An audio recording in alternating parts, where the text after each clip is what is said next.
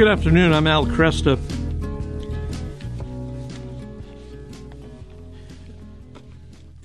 I've said many times over the years that this issue of homosexuality is probably, in terms of public relations, in terms of being able to appear winsome and to show the attractiveness of the gospel, the homosexual issue is a tough one. You know, and here's why. On the one hand, we're dealing with intimate feelings of one person for another, right? I can only imagine that those who are same-sex attracted experience the same kind of infatuations and crushes, tender attachments that heterosexuals have, okay? So everybody knows how tender that is. Everybody knows how you don't want to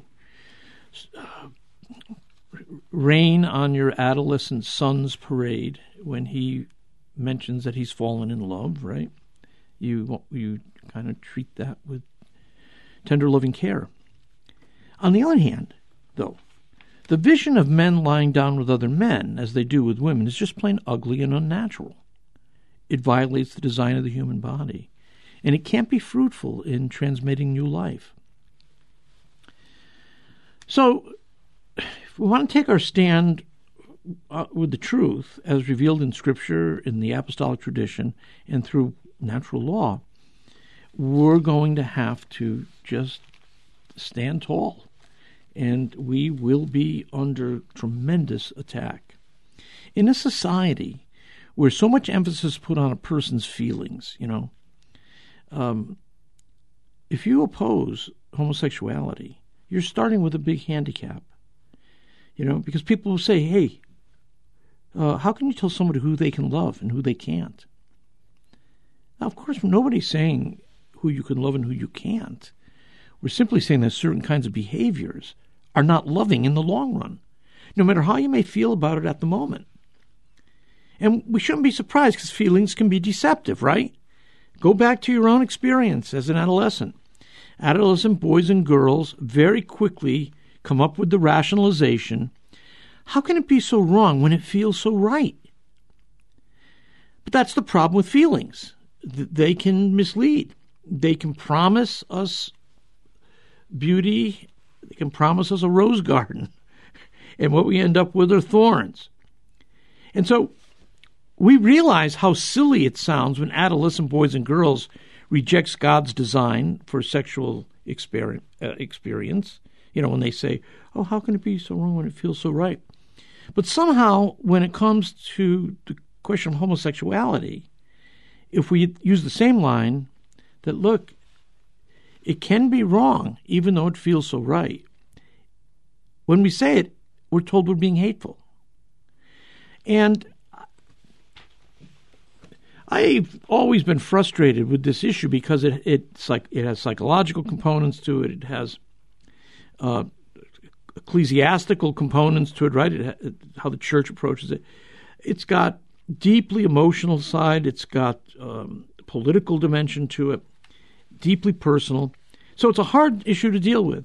But sometimes you just have to lay it out there and say, there's a matter of what's true and what's false. And when we look at the gay movement, and we've seen how they've twisted the scriptures in sometimes hilarious ways, were it not so serious a matter, we realize, wait a minute, if you have to twist the scriptures in that way, something's wrong. And then we see the gay movement has attacked the catechism of the Catholic Church. And as I've tried to say, that certain passages within the catechism are hateful. The gay movement has succeeded in marginalizing courage and encourage, the two groups that are that adhere to Catholic teaching as they try to help men and women who are same-sex attracted live a chaste life, and also encourage helping loved ones of men and women who are same-sex attracted, how to encourage them. So, and when the gay movement goes about and offers these criticisms of the scriptures, of the catechism, and of courage and encourage, they are engaged in, frankly, lies. Just lies. James Martin has actually internalized those lies. Unfortunately, we just saw Pope Francis issue a platitude, a statement that, God never disowns his children. And it was in the context of this issue of homosexuality. Well, it's certainly true.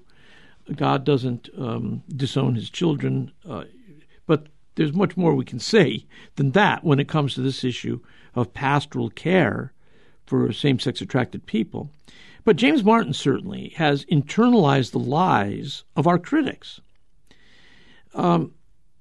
They talk as though, Martin and his colleagues at New Ways Ministries and Dignity, talk as though we, who hold to the teaching of the church, rather than the concupiscence of the homosexual, are the problems, And this is a little crazy.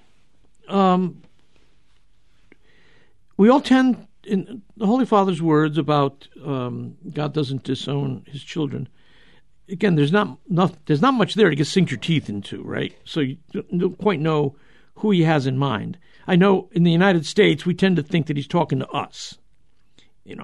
For all I know, he's not talking to us. He's talking to lands. There's about 70 countries where homosexuality remains a crime, like Uganda and Singapore or South Sudan. Half of those countries are in Africa, by the way. So maybe he's addressing those countries where there really is overt and external hatred of same-sex attracted people. But I would still say that line, God doesn't disown his children, is not very helpful pastorally. Take James Martin in this, because he likes to echo this as well. Apparently, people like Martin pretend that the gay movement's lies about Scripture, about the Catechism, about the teaching of the Church, and about courage and encourage, he pretends that the gay movement's lies about those sources of strength are reality. The truth is, Martin has admitted he knows virtually nothing about courage and encourage. And that's why he's fundamentally dishonest in his critique. He poses as a great bridge builder, but he ignores the one ministry with Vatican approval that actually is building bridges between same-sex attracted people and the teaching of the Church. And when Martin was asked why he didn't recommend courage, he hid behind the excuse that the homosexuals he's encountered don't like it. They say courage is not accepting enough. Now, okay, that's data, right? You got to. The question is, well, why is their experience that way when, in fact, so many other people experience it just differently? Courage accepts people where they are. Courage accepts sinners. It's comfortable dealing with sinners. Courage doesn't accept sin. Martin makes it sound like groups like Courage and Encourage are part of the straight world's rejection and hostility towards homosexual people. He's dishonest. He's shallow. He judges what he doesn't know. And then people like Martin have the gall to ask why we, that is, those of us who believe in a dynamic orthodoxy, why we keep harping on the teaching of the Church rather than welcoming all to the Church. Well, first of all, you have no idea how welcoming I am or I am not. We bring the teaching up because James Martin and his allies at New Ways and Dignity don't bring up the teaching of the Church when they present a so-called Catholic position. Dignity itself encourages physical intimacy between homosexual couples, and all under the banners of being Catholic. Martin himself says he wants to eliminate the phrase homosexual acts are intrinsically disordered from the Catechism. Well, this is why we repeat the Church's teaching. We are forced to do so to correct the omissions of people like James Martin. And then he blames us for always relying on the commandment instead of first accepting people where they are. But again, Courage and Encourage, and many Catholics clearly accept people where they are. In fact, Courage chapters are models of patience, graciousness, tact. They're absolutely not Pharisaic or legalistic, which he would know if he spent some time with Courage leaders. No organization is perfect, but Courage is committed to doing the right thing by all involved and in accord with the teaching of the church. They avoid rubber stamping pop psychology platitudes. Pope Francis's phrase, I'll come back to it, God doesn't disown his children, is not that helpful in this situation, however well-intentioned it is. Let me just point it out. And again, this is not an attack upon the Holy See. This is just a simple, practical application of this phrase, God doesn't disown his children. What should we do? Imagine that you're responsible for a parish, and you regularly, of course, as the priest there, serve at the Holy Liturgy, and you administer the body, blood, soul, and divinity of Christ. All right. What should you do when a gay couple, publicly, they are. They've been clear about it. You're not guessing. You're not trying to read their hearts. They've been public about it. What do you do when a gay couple presents themselves for Holy Communion? Should you let them eat and drink judgment on themselves, as St. Paul puts it? Do or don't priests have responsibility for protecting the sacraments?